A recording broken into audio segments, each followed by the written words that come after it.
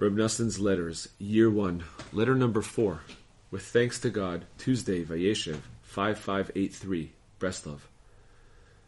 Greetings to my honored and dear friend, beloved of my heart and soul, the scholarly, eminent, and distinguished Reb Naftali, may his light shine, and to all our comrades, peace and salvation.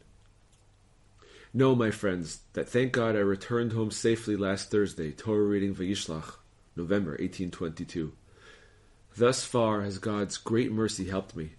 I do not have time right now to describe all that I went through, but there will be time, God willing.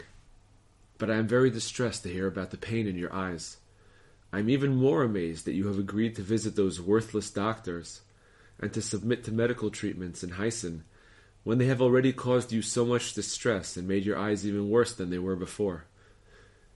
Don't you remember the Rebbe's holy words instructing us in the strongest terms to avoid medical cures? Rabbi Nachman's Wisdom, number 50.